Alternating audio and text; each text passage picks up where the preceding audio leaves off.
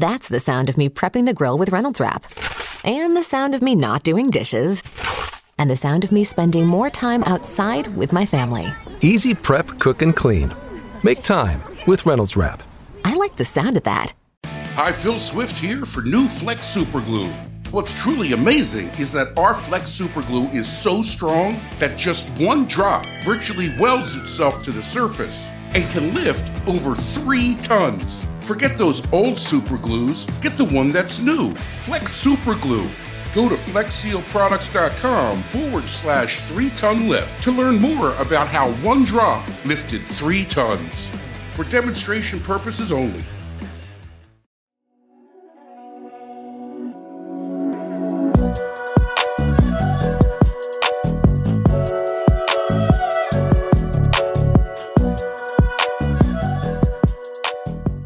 Hi, friends. Welcome back. Another episode coming your way on the New Evangelicals podcast. This is one of my favorite guests to have on the show. I've had him now twice on the show.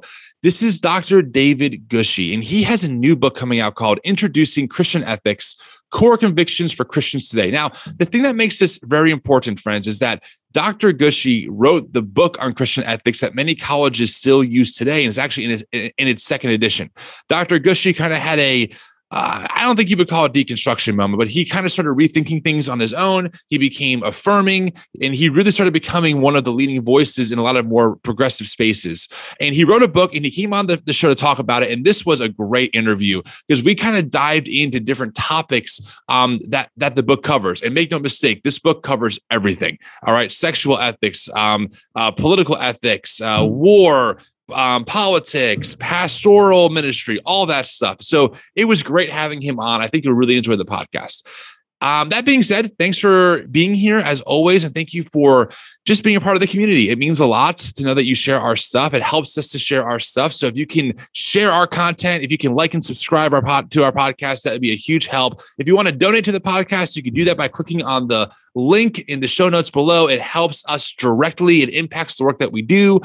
We are currently in the middle of trying to fundraise to cover my salary, to cover our expenses, and to also plan for future projects. One thing we're working on is a therapist network where people can look at our website and see licensed therapists in their state and hopefully get help for an affordable cost. So we're working on that, and your funding goes to making all that happen. So thank you to everyone who has donated. And if you want to donate, like I said earlier, you can click on the link in the show notes. All right, friends, here's my interview with David Gushee. Hope you enjoy it.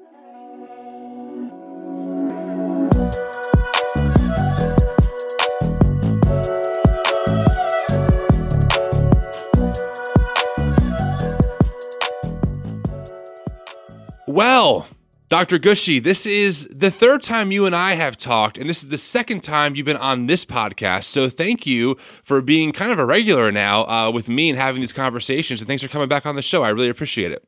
Thanks, man. I'd like a mug. If you could just send me a New Evangelicals mug, then I could feel like I'm official, part of the team. I have a mug. I will send you a mug. Say no more. So all right. I will make that happen for you. So we're not going to dive too deep into your backstory because we covered that pretty extensively on the last podcast. So our listeners can go back and take a look and listen to that one. And we also talked about your previous book, After Evangelicalism, which really for a lot of people, including myself, was really a breath of fresh air that there is hope for us who maybe are leaving our American white conservative evangelical spaces, and that we can still find Jesus. In fact, maybe even a more genuine version of Jesus on the other side of that. So I know you wrote that book. It's a great book. And again, we talked about that on the other podcast. So we're not going to go too deep into it. However, you are here to talk about a new book called Introducing Christian Ethics. Is that connected? Is this kind of like a follow-up to After Evangelicalism for you? I would say yes and no. Before I started writing about evangelicalism, I never knew I would ever write about evangelicalism. I'm a Christian ethicist. I'm trained in this particular discipline that tries to help Christians figure out how we should live, right? Yeah. I have my PhD in it, and I once envisioned a quiet life of writing articles and books about Christian ethics, but then I got involved in the collapse of white American evangelicalism and in analyzing what went wrong with it. Yeah. In a sense, this book is not about that at all. But in a sense, if there are kind of post-evangelicals or, heaven forbid, deconstructing people, we're trying to figure out, what do I believe morally? If I'm not sure I believe anything those people told me back in church. Yeah. What do I believe in the moral arena? Right and wrong, good and bad, abortion, war, marriage, sex, violence, virtue. And how do I know anything now in this arena? In a sense, that's how it connects, right? Yeah. But at a broader level, this is my last, I think, major effort to offer a synthesis of what I believe about Christian ethics as a discipline and how Christians should live in the moral arena of life. Okay, I like that. I think it's also important for the audience to recognize, too, that you are a very distinguished person in the world of academia. I mean, you've been on all kinds of boards. You were elected past president of both the American Academy of Religion and Society of Christian Ethics, all kinds of things. You've been a professor for a long time. You've written over or co-authored over 25 books. So you're not a newbie, right, coming into this arena like, hey, guys, I've had this thought one day, and here's my view of Christian ethics. You really have established yourself over time, including writing a book. I think it's called Christian Ethics for academic purposes. Is that correct? Yeah, the book was Kingdom Ethics. Yes. That's how most people knew my name before I wrote Changing Our Mind in 2014, which was the book about LGBT inclusion. Yeah. And so that Kingdom Ethics book was written with my teacher, Glenn Stassen, and it was used and still is used. It's in a second edition now, as like the Christian ethics textbook in schools, colleges, and seminaries all over the world. It's in like 12 languages, 40,000 copies, or at least 50,000. So this book, this new book, which I'm waving on the screen here, this is the print, the first copy it's not officially out for people yet, but it will be soon. So this new book called Introducing Christian Ethics is kind of a step beyond Kingdom Ethics. It's my reflecting on Kingdom Ethics and everything else I've learned in the field of Christian ethics over 30 years, So, yeah, I'm not just a guy with an opinion, though, 30 years of teaching and writing and activism also in the field of Christian ethics. So that's what it is. Yeah. And I know that, again, based on our last conversation, even our first one ever on my old podcast, I know that you really lost a lot when you wrote Changing Our Minds. So I guess you have now what the Gospel Coalition calls street cred with us. Now you're totally in the cool kids club because you've lost everything like so many of us. So congratulations. I know that's what you were aiming to do, just to lose everything. That was the goal, to lose my entire audience and to get street cred. Really, it was a plot. Become popular. The young, affected people. That was my goal. Yes. Well, you certainly have it now. By the way, I'm now going to say for sure that was irony. That because what I notice is that conservative people who listen or read stuff, they don't seem to have much of a sense of irony, paradox, or sarcasm. So, in case somebody would now start quoting me, Gushee admits he did all of this for street cred. Okay, that is a joke. Okay? So now we can continue with our conversation. Yes, thank you for the disclaimer. I appreciate that. Great. So I want to dive into this book a little bit. I guess one of my first questions is, why this book now? Like what were you seeing that prompted you to say, you know what, I really need to kind of condense and really expound on some of these Christian ethics. Now is the time for me to do it? Well, there was one immediate cause, and that was I've left full-time seminary teaching behind. And I had one last class of students at the McAfee School of Theology at Mercer in Atlanta. And I thought I could just roll out the old notes one more time, right? Professors do that, right? You see, there's that guy with his old yellow notes that he started writing 27 years ago or whatever. So I could do that, but I thought, no, what I think I'll do to make this last class as good as it could be. I'm going to write new lectures on every topic. So I wanted everything to be really fresh and sharp. And my last it's the concept of last lectures, that was that idea. That was okay. In fact, initially this was going to be called like Last Lectures in Christian Ethics or something like that. Oh, really? Yeah. So that was the idea. But then, it dovetails with the After Evangelicalism project in this way. You might say that it's really important to me not just to deconstruct things that I no longer believe or to name the things that I no longer believe, but to name the things that I most surely believe. I believe some things. This is a 300 plus page book, 340 page book of what I believe. And the subtitle is Core Convictions for Christians Today. So you might say that After Evangelicalism is the beginning of a theological restatement for me. What people like about that book is here's what I really do believe, and I lay it out there. But now with this Introducing Christian Ethics, here's what I really do believe theologically, but mainly ethically. It's, pages and pages on what I believe, what I stand on, beliefs I'd be willing to live and die for in all kinds of areas. And so you might say, if you put the two books together, the constructive project is important. I'm really concerned that people in this post-evangelical space, a lot of them are floundering. They don't know what to believe. They know what they don't believe. Hopefully, in that conversation, this book contributes a lot in the moral arena.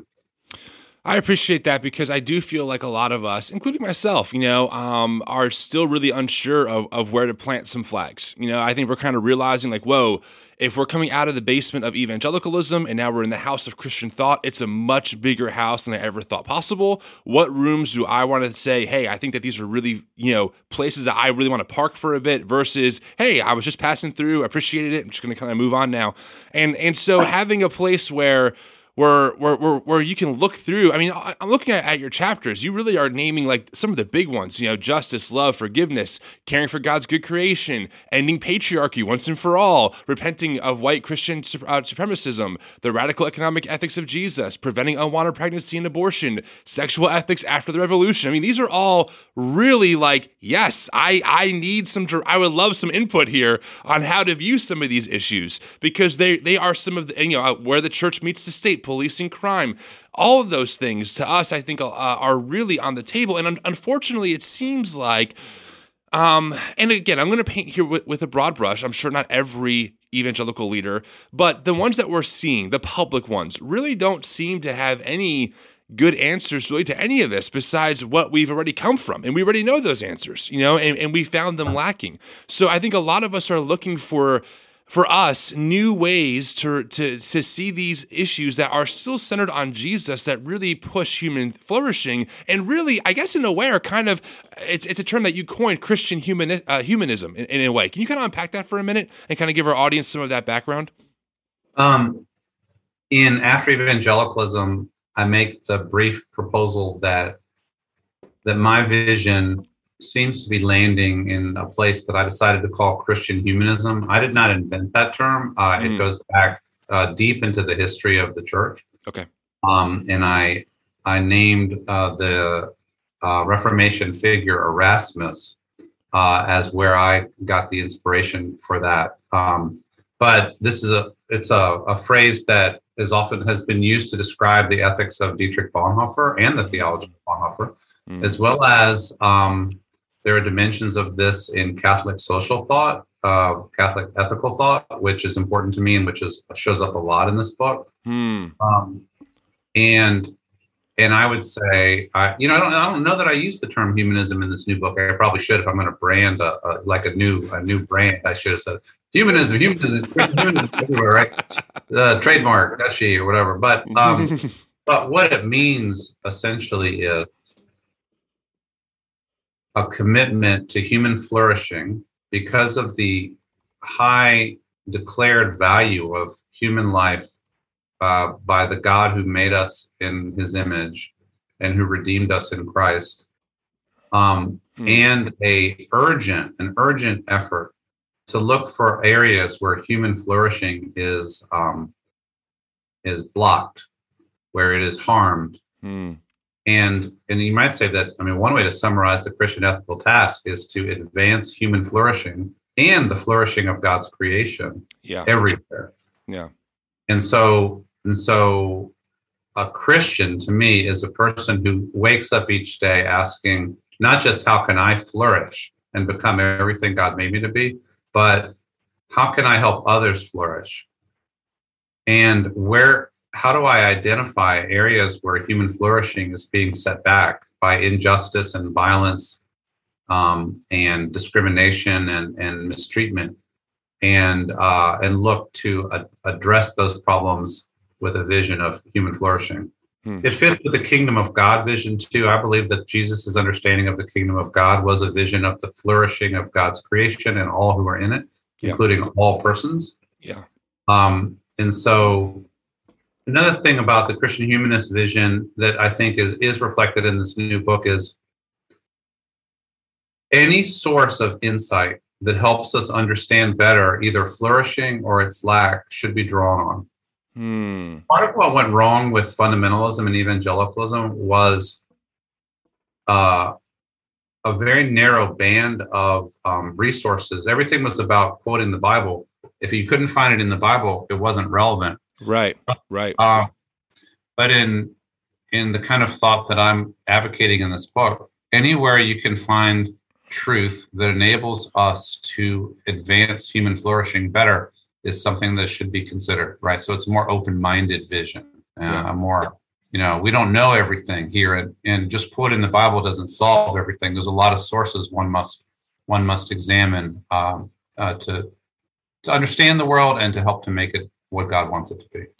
I really love that because, number one, I've always been taught in my upbringing that the term humanism is bad, it's evil, we have to stay away from it, it's man-centered. And I like that you're using that terminology because I think a lot of us have found our upbringing lacking in terms of helping people really flourish. Besides just telling them, "Oh, come to church, learn the Bible, go, walk down the aisle a few times," but like really, what are the physical needs? What are the mental needs of other people? How do we help participate in systems that promote human flourishing, not ones that really abuse and exploit? So I love all that, and I think it really hits for me, I'm sure for the audience, it hits the nail on the head where it's like, yes, it's not that we don't hold the Bible sacred or think that certainly God has spoken through it in this weird marriage of human and divine. For sure, that's all there. But certainly there are things that the Bible just doesn't explicitly talk about. And I like, excuse me, sorry, I'm having a sore throat today. I like how Tim Mackey from the Bible Project often puts things where, how do we work with God in their wisdom to make wise decisions? And that leaves things much more flexible because morals aren't always super rigidly black and white, right? There's always some nuance to things based on the context. And I think a lot of us have found ourselves frustrated with the very, like you said, limited bandwidth and very rigid approach of what we were taught, coupled with the language of absolutism. This is the only way to be a Christian. This is the only way to love God. And so now that we're, again, kind of exploring the house, right, it is overwhelming. It's also exciting, but it's also like, oh my gosh, now that I see what's happening, where do I start? And I think that this book might be a great place for that. Thanks. I think that morality is a fundamental part of human life. I say in the book that every human being on the planet, if they ask this question, they're doing what I'm trying to do in the book. And that question is, how should I live? And the other subsidiary questions like, what are the rules that should govern my life? And how do I decide what to do in this situation? Yeah. And what does it mean to be a good person or a bad person? You know? Or whatever. These are moral questions. And so Christian ethics is the discipline that explores all of that, like the language of right and wrong and how you arrive at these judgments and then how they work themselves out in particular situations all across the lifespan. In this book, for the first time, I've developed a life cycle approach. I envision my grandchildren, who are now 6 and 3, and the way that moral issues will emerge for them as they grow. And the goal, I would say, is to provide guidance for life across the entire lifespan. But because the world is so complex, because human beings are so complex, because we're both made in the image of God, but also damaged by sin, and because our ability to know what to do is always constrained by our limits and by the biases and perceptual problems that we have, it is always a struggle. So one of the themes of the book is that just determining what to do is often a profound struggle. There's always differences of opinion. And a lot of human history is about people arguing at the top of their voices about what is right and what is wrong, and what to do and what not to do. Right. What evangelicalism tried to do, fundamentalism even more, was to say, we have the answer to everything. Cue the preacher waving the big fat Bible at the front of the stage saying, just listen to me as I tell you the one way to know something and the one thing to do. Yeah. And that was, I think, partly intended to simplify hard choices and also to help people not drown in complexity.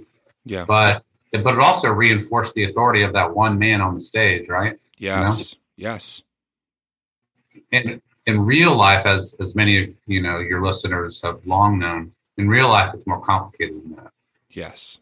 So this is my work is in 25 chapters of 4,000 words each. It's basically, here's how some guideposts for thinking about this and that issue, and how we get there. Not settling things for people, but at least this is what I believe, or at least these are the parameters of what I believe. Maybe it could be helpful for people in these different dimensions of life. Yeah, that's really great. It is.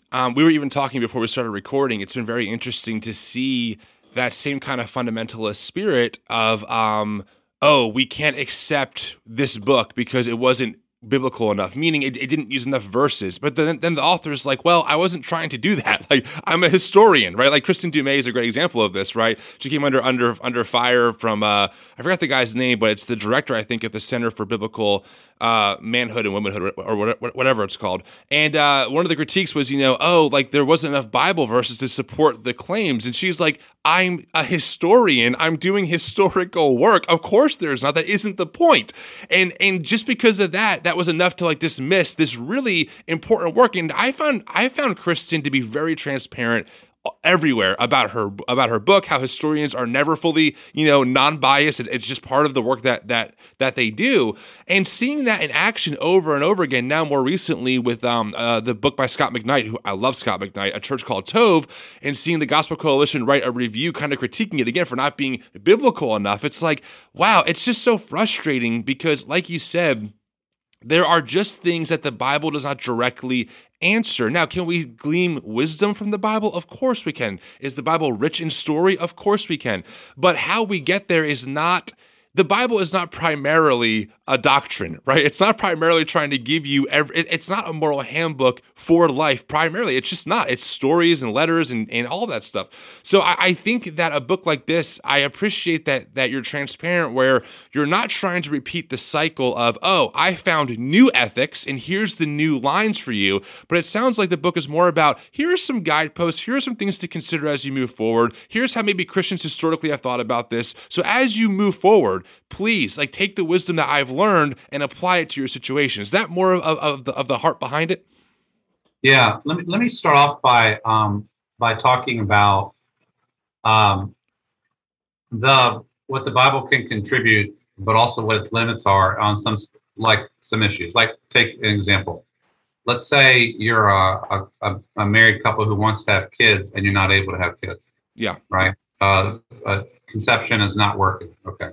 Yeah. Well, the Bible does deal with situations like that. It talks about infertility. It has, stories like about, for example, Abraham and Sarah, right? And what options did Abraham and Sarah have when they were thinking they wanted to have a baby? Well, there was Hagar and, the rest of the sisters, right? Right.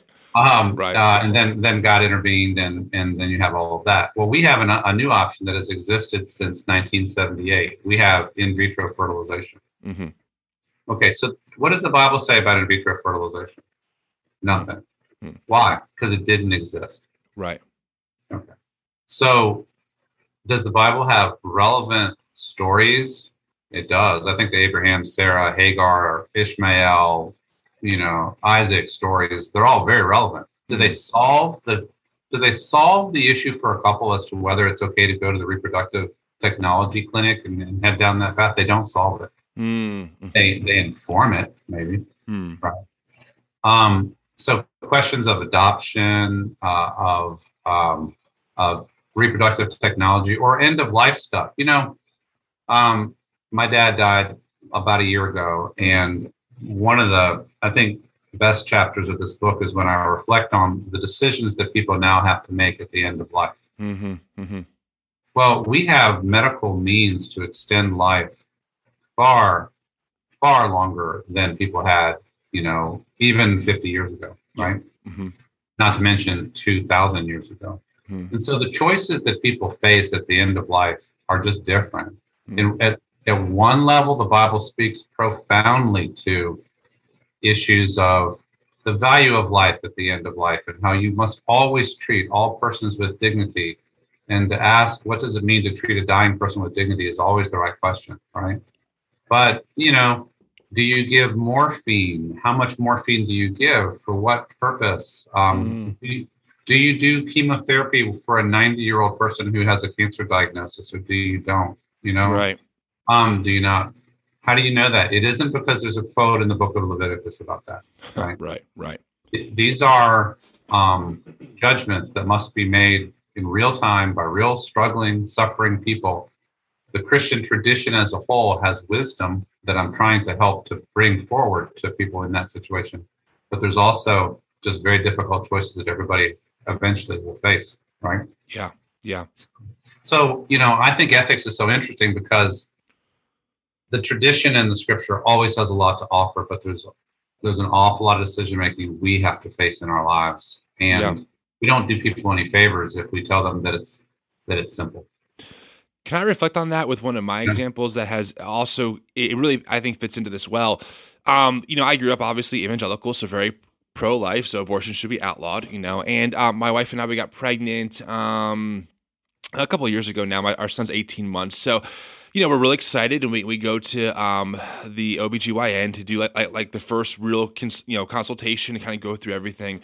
And we're sitting with the nurse, and the nurse was super great. And she just kind of rattled off like, okay, so here's what we test for, here's what we look for, et cetera. And she said, we test for, and I'm blanking on the name of it, but we test for something that is genetic. And essentially, depending if the baby has it in the womb and depending on what level they have it, the chances of survival outside the womb become essentially non-existent. Like if it's type 3 of this thing, the baby will not live outside the womb. And she said, and then you have to decide on what you want to do.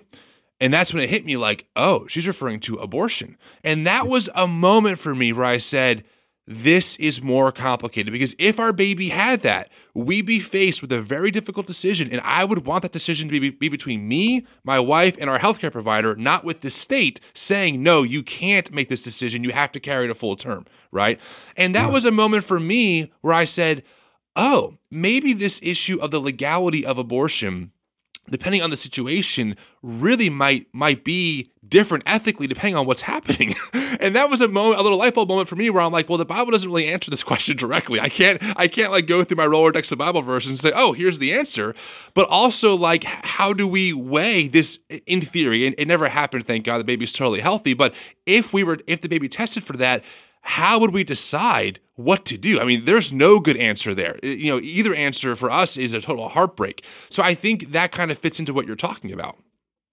One of the things I noticed in that story, thank you for sharing that with me. We had plenty of drama in our childbearing years too. My wife and I, Jeannie, lost 2 pregnancies at midterm. After 3 healthy pregnancies, something was wrong. She was still in her early 30s, but we had 2, it's called fetal demise. So at 18 weeks, both times back to back. And by the way, when doctors discover a fetal demise, it becomes urgent to get the dead fetus out of the body soon for the woman's health. Yeah. But then there's really two ways to do that. One is to induce labor, and the other is an abortion technique. So if abortion is banned and the techniques of abortion are banned, then that takes that option off the table, even in that case, right? Yeah. So these are complexities that a lot of people, of course, would never have thought about. But the thing that that I hear in your story partly is technological change creates new choices. Yes. In Abraham and Sarah's day, if Sarah got pregnant, there was no genetic testing available to find out if Isaac had trisomy 3 or Down syndrome or something, right? Right. Whatever that baby was or wasn't, well, they were going to discover when that baby was born or not born, right? Right. So technological innovations, including genetic testing, now create new choices. And those choices add complexity. Yeah. Technological innovation affects many of the issues that one could talk about, that I talk about in the book. In the sexual ethics chapter, I talk about the technological innovation of the birth control pill and how that changed everything. Totally. Right? Yes. In terms of the ethics of peace and war, it's the technological innovation of more and more advanced destructive weapons. Yeah. Right? That changed the discussion of war. We've always had the issue of war since humanity began, but we've never had nuclear weapons until 1945. Right. At the end of life, people have always died, but they didn't always have respirators and feeding tubes and chemotherapy and morphine and all of that, right? So ethics involves a complicated process of taking age-old resources and bringing them into real-life situations that have specific complexities and that change every year based on technological innovation. Yes, right. So you guys, in your generation, dealing with pregnancy-related issues, some of your situations are going to be different than it was in my generation 20 years before, because even of advances in genetic testing and stuff that weren't available when we were coming through. Right. So in ethics, you have to keep up on the technological developments that are relevant, to each issue under discussion, right? That's the sound of me prepping the grill with Reynolds Wrap. And the sound of me not doing dishes. And the sound of me spending more time outside with my family. Easy prep, cook, and clean. Make time with Reynolds Wrap. I like the sound of that. Mother's Day is coming. And if you don't get mom the perfect gift, she won't be angry, just disappointed. So go with drinks from Drizzly, the go-to app for alcohol delivery. Send favorites near, far, or to wherever the moms in your life are. Download the Drizzly app or go to drizzly.com. That's DRIZLY.com and get the best drinks to the best moms and plenty of time for Mother's Day. Ding dong, it's Drizzly. Must be 21 plus. Not available in all locations. Yeah. I love that. Yeah. It reminds me of what Scott McKnight says in his book, The Blue Parakeet. Every Christian generation has to kind of interpret the Bible for their day in their way. That's just kind of like, one of his thesis. Like how do we, in light of new technology and just progression, look at these ethics? So, okay, I want to dig in maybe to 2 or 3 of these topics a little bit more because while I have you here, it's always good to pick your brain. I see, is that Dietrich Bonhoeffer behind you, by the way? That's Dietrich. That's right. I'm sure you're a huge fan of, Eric Metaxas's biography. I'm sure it's a big win for you. It's huge. It's hugely awful. So no irony here because I don't want to be misquoted. Yes, hugely awful. The worst ever. Yeah. I had to throw it out there, Oh my goodness. So I want to get your thoughts on a couple of these topics that you wrote about in the book. Let's start with this one, chapter 20, where church meets state. Yeah. I think that's really important. I think that we're both seeing the rise of Christian nationalism. I'm not sure if you've seen the clip from a church, I think in California, a couple months ago, where they had General Flynn, the disgraced general who was convicted of crimes and was pardoned by Trump, on stage, they gave him an AR-15 to a round of applause on stage at a church, the pastors did, and then he said, quote, "Maybe I should go down to D.C. with this," to a round of applause, okay? This is like in church. So I think we're seeing more and more this really unholy alliance of this far-right, borderline fascist, and I'm sure you would know much more about it than I would considering your studies, and the church. However, I do think that like churches or the church does have an obligation to be involved in their society to help human flourishing. So, in your opinion, how do we balance this? Because I don't want to become a fundamentalist all over again and become the very thing in a different way that I'm critiquing. But I still think that as Christians, we owe it to our fellow man to push for the advancement of all. What I do in chapter 20 is to talk about the mission of the church and the mission of the state, and the space in which they overlap and the space in which they are different. Okay. Mm-hmm. So I've not written exactly in this way before. So hopefully it'll be helpful. But so the mission of the church, I say, the church is a living human community, the one community in the world that commits to participating in Christ's inaugurated kingdom. Our mission is to proclaim and embody the kingdom of God inaugurated in Jesus. We do this by offering loving service to our neighbors, creating cultural expressions, and speaking to political authorities and the public about the values of the kingdom. So the mission of the church is to advance the kingdom of God and to embody its values. And that does involve measured political activity. The mission of the state, according to Romans 13, which is only one place, but an important one, is essentially to deter and prevent evil that would threaten political community. So crime, for example, and foreign invasion. And also, a little bit more broadly, to advance the common good and the well-being of the citizenry. Right? So where the mission of the church and the mission of the state overlap is in when we say we want to advance the kingdom and the state says we want to advance the common good, there can be some overlap there, right? So they're doing their thing, we're doing our thing. We're encouraging them to do their thing, right? But in a democratic vision, which I have, I'm actually writing about that right now. That's what I was doing before you and I started talking. I'm writing about the threat to democracy on the Christian right around the world and in the U.S. But in a democracy, and in a democracy with respect for human rights, we understand what Christians are advocating for is not a Christian state, but just a state that does its limited responsibility well. So protect people from crime and invasion, advance the common good in the areas of like education and roads and things like that, right? Healthcare. Right.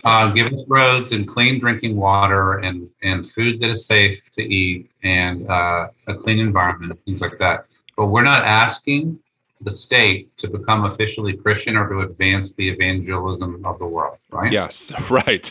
Hard stop. Right. So therefore, we don't need a Christian state. But the state should not be asking Christians to, or no party should be asking Christians to offer a loyalty to a party, a person, or a government that only belongs to Jesus.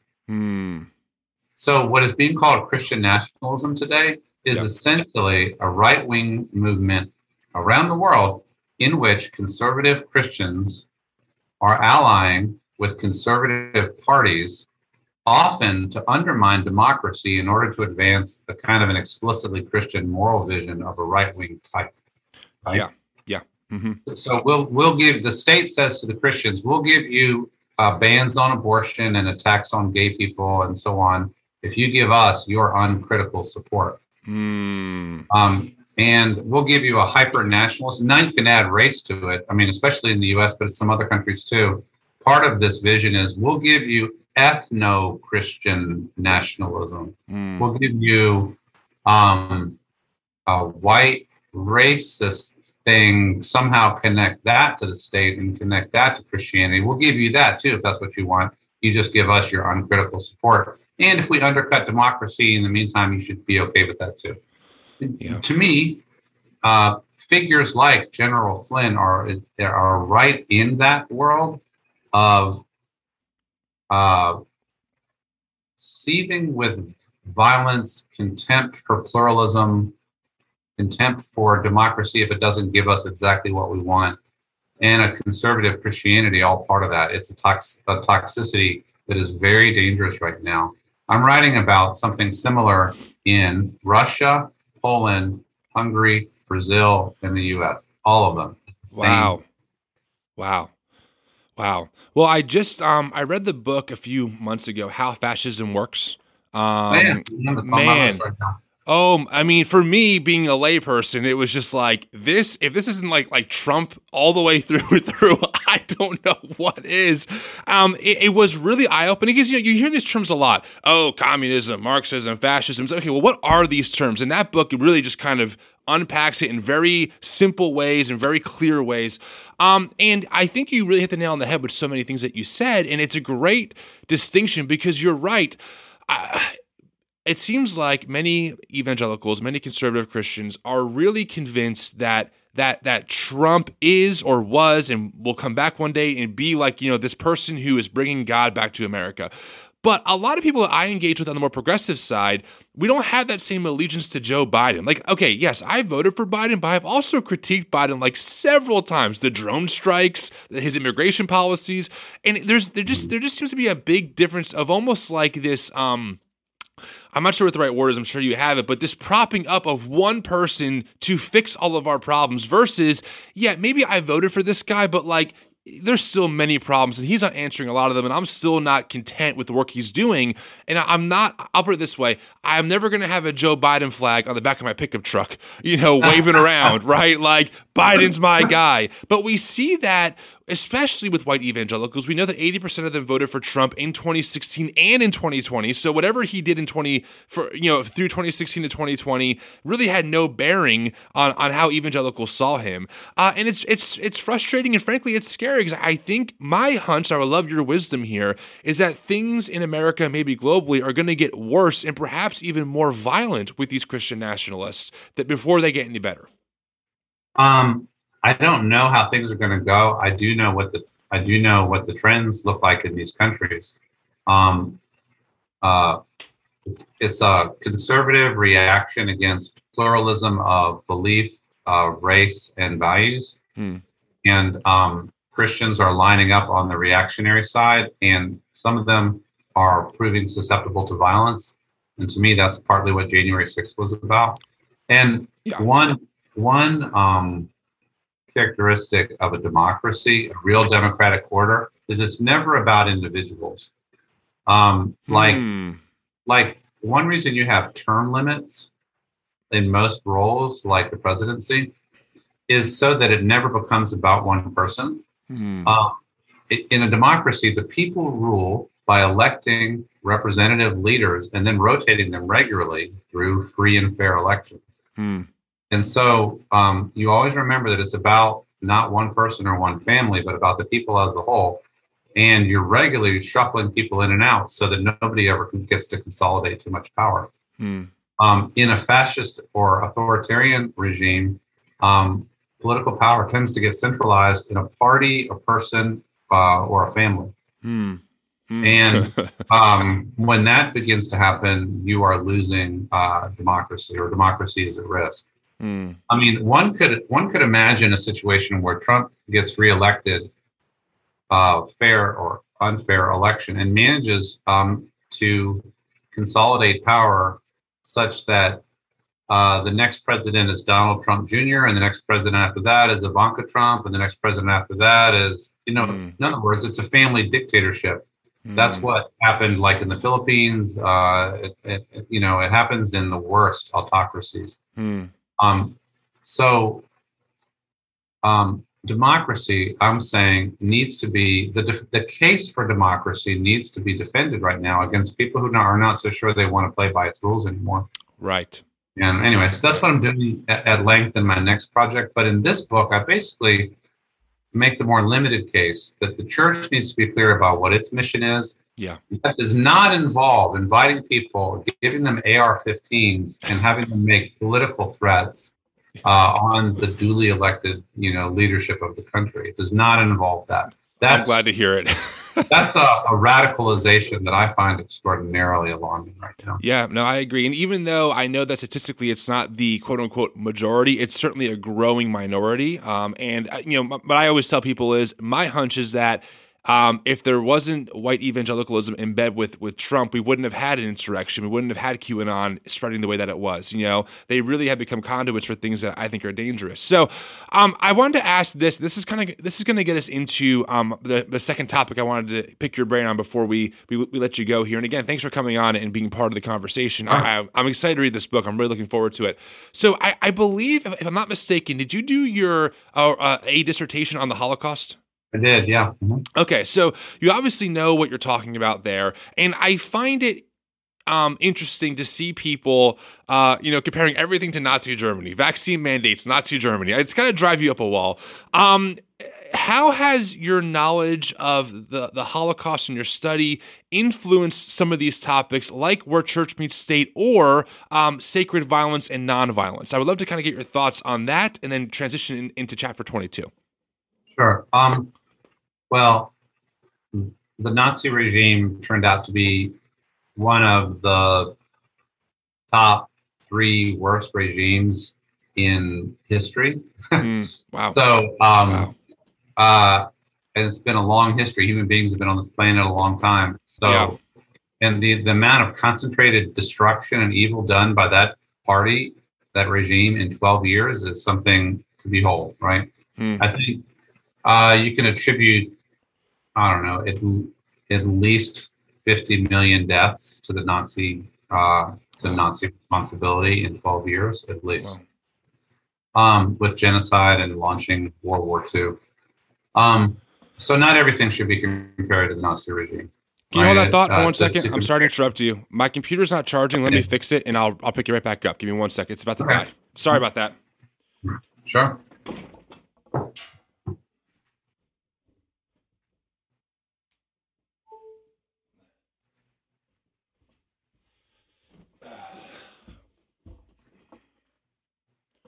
Sorry about that. I'm going to write down this timestamp. I'll have my producer edit this part out. I hate to cut you off in the middle of that conversation, but I was real close. Yeah.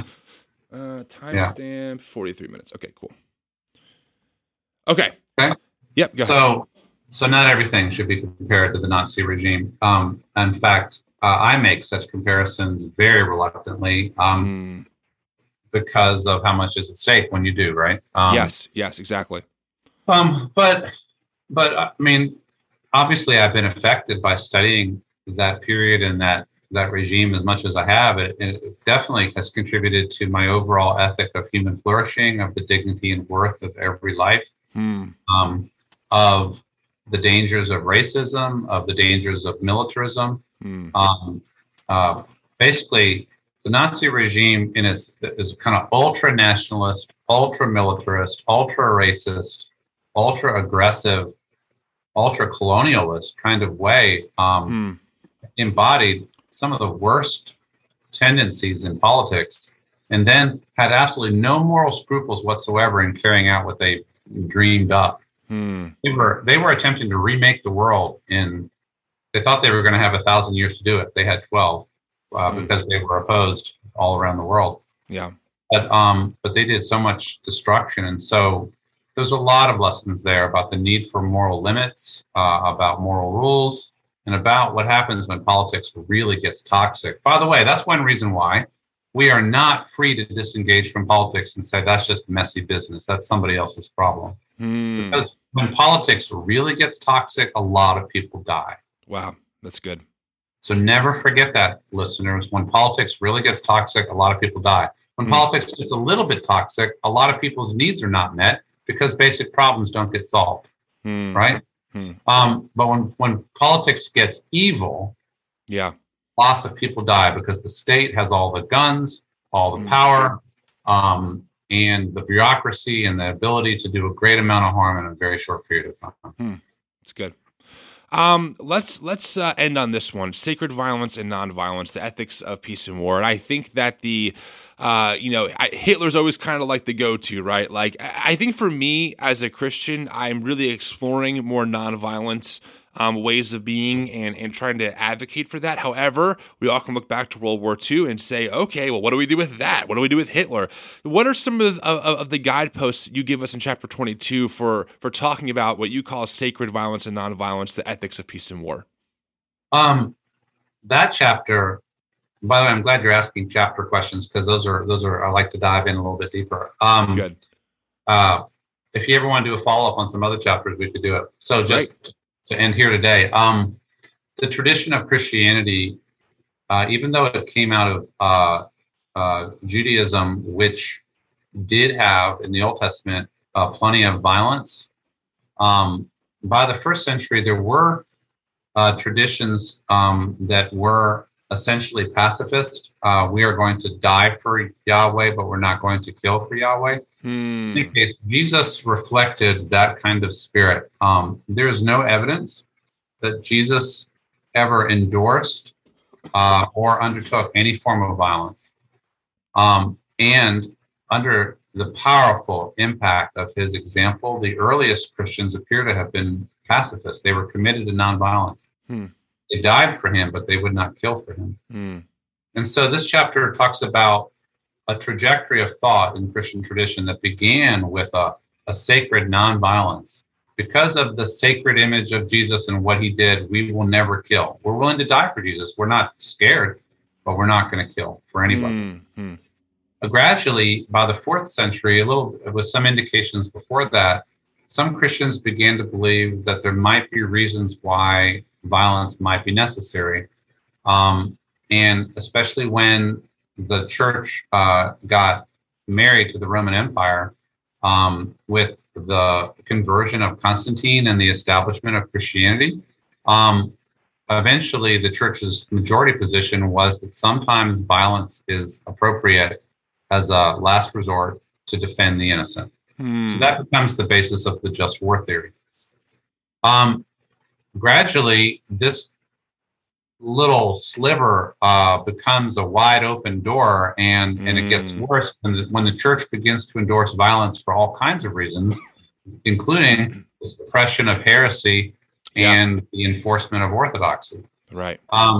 And then with the Crusades, you have an entire, essentially, Christian Europe going after Muslims in the Holy Land to regain Jerusalem and all of that. And so I talk about a third tradition of holy war, in which literally people are killing in the name of God, believing they're doing so with God's blessing, with a great deal of excitement about killing the infidel. So that's sacred violence. So we've moved from sacred nonviolence to sacred violence.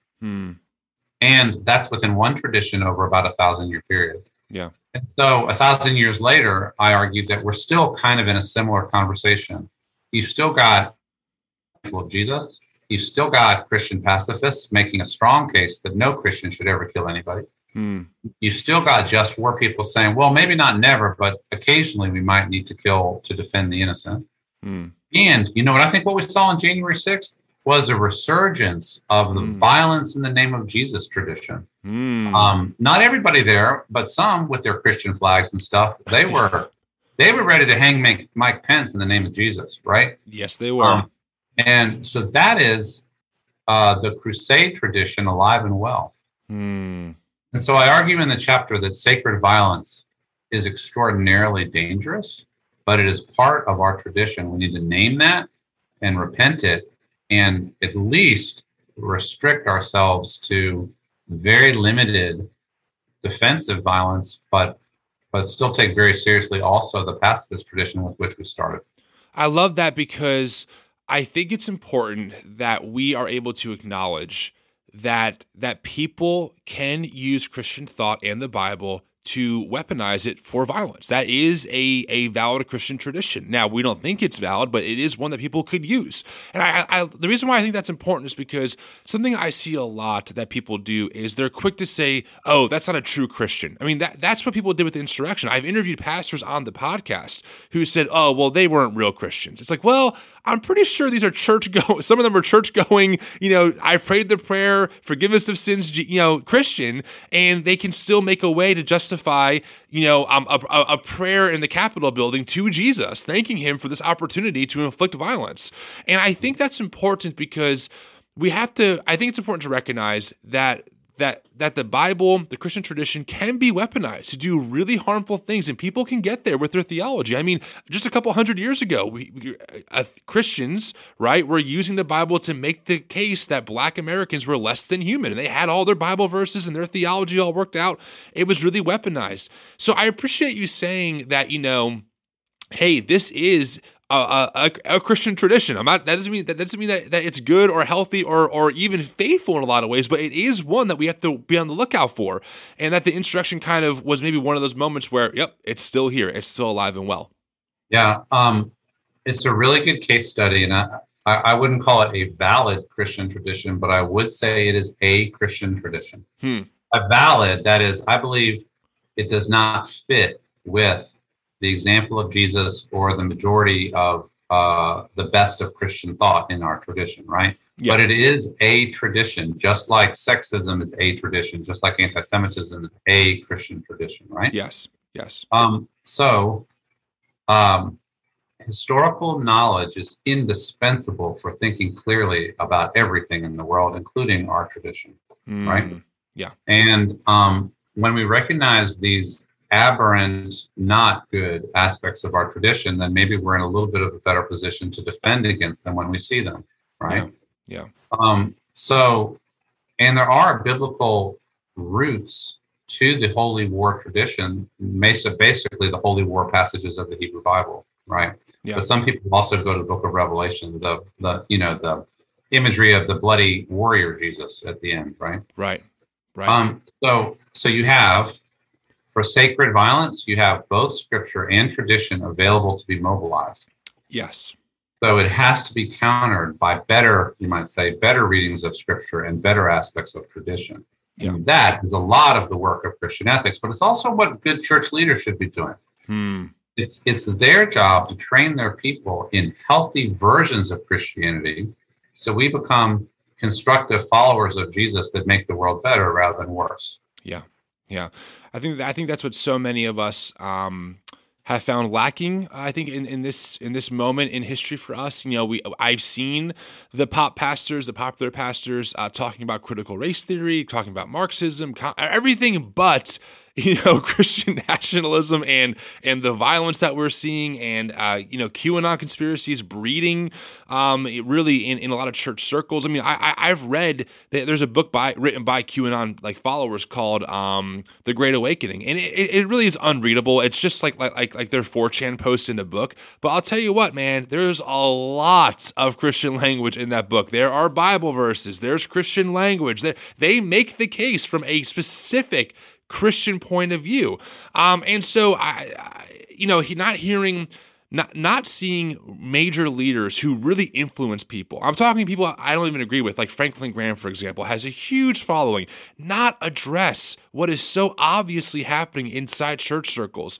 It's frustrating. It's really frustrating to see. And I'm hoping that books like this and as, people in these different kinds of movements, Christian humanism and however, or whatever that we call them, how they start to form new ethics, I think will be so important, because I think one thing that I hear a lot is people ask me, Tim, what do we want to be known for, though? Okay, I get it. I get what we're against. I get what we don't like. But what do we want to be known for? And I think it's an important question that we have to start wrestling through as we start to form some of these, in a way, new ethics, quote unquote. There's a chapter in the book that I call the moral responsibilities of Christian ministers. Let me see. That's what I call it. It's the next to last chapter. Yeah, the moral dimension of the ministerial vocation. And one of the things I say there is that it is absolutely the case that Christian ministers have moral responsibilities to to teach their people a version of Christianity that advances the kingdom rather than sets it back, and that follows Jesus rather than doesn't. And of course, we'll argue about what that looks like forever until Jesus comes back. Right. Right. But I think that we have both a lot of, I think, let's call it undisciplined, culturally reactionary crap that is somehow being preached on Sunday mornings by people who supposedly, a lot of them, got a theological education. Right. But man, they're offering cultural schlock based on anger and whatever is on Fox News the night before. Totally. That is not okay. Yeah. But I would also say to the left, if all you're offering is a lot of anger and whatever you saw on MSNBC the night before, that's not good enough either. We have a theological and moral tradition of great heft, in some cases majesty, and a lot of responsibility that we have is our main responsibility is to teach it to our people so that they become better followers of Jesus. Yeah. And that's what I hope this book helps everybody to do, and that's what I hope all of my work does. I love that. And my encouragement to you and to all the people really in academic ways and the scholars out there, such as yourself, is that we need people like you more than ever to do that work, because a lot of us are hungry for it. I eat up Bible Project, and their theology. I love Kristen Dumais' work on Jesus and John Wayne. I love Beth Allison Barr's stuff, Jamar Tisby's stuff, Esau McCauley's stuff. It's so important because it really helps us open new doors inside the Christian tradition that make us think in, I would argue, way more beautiful, way more critical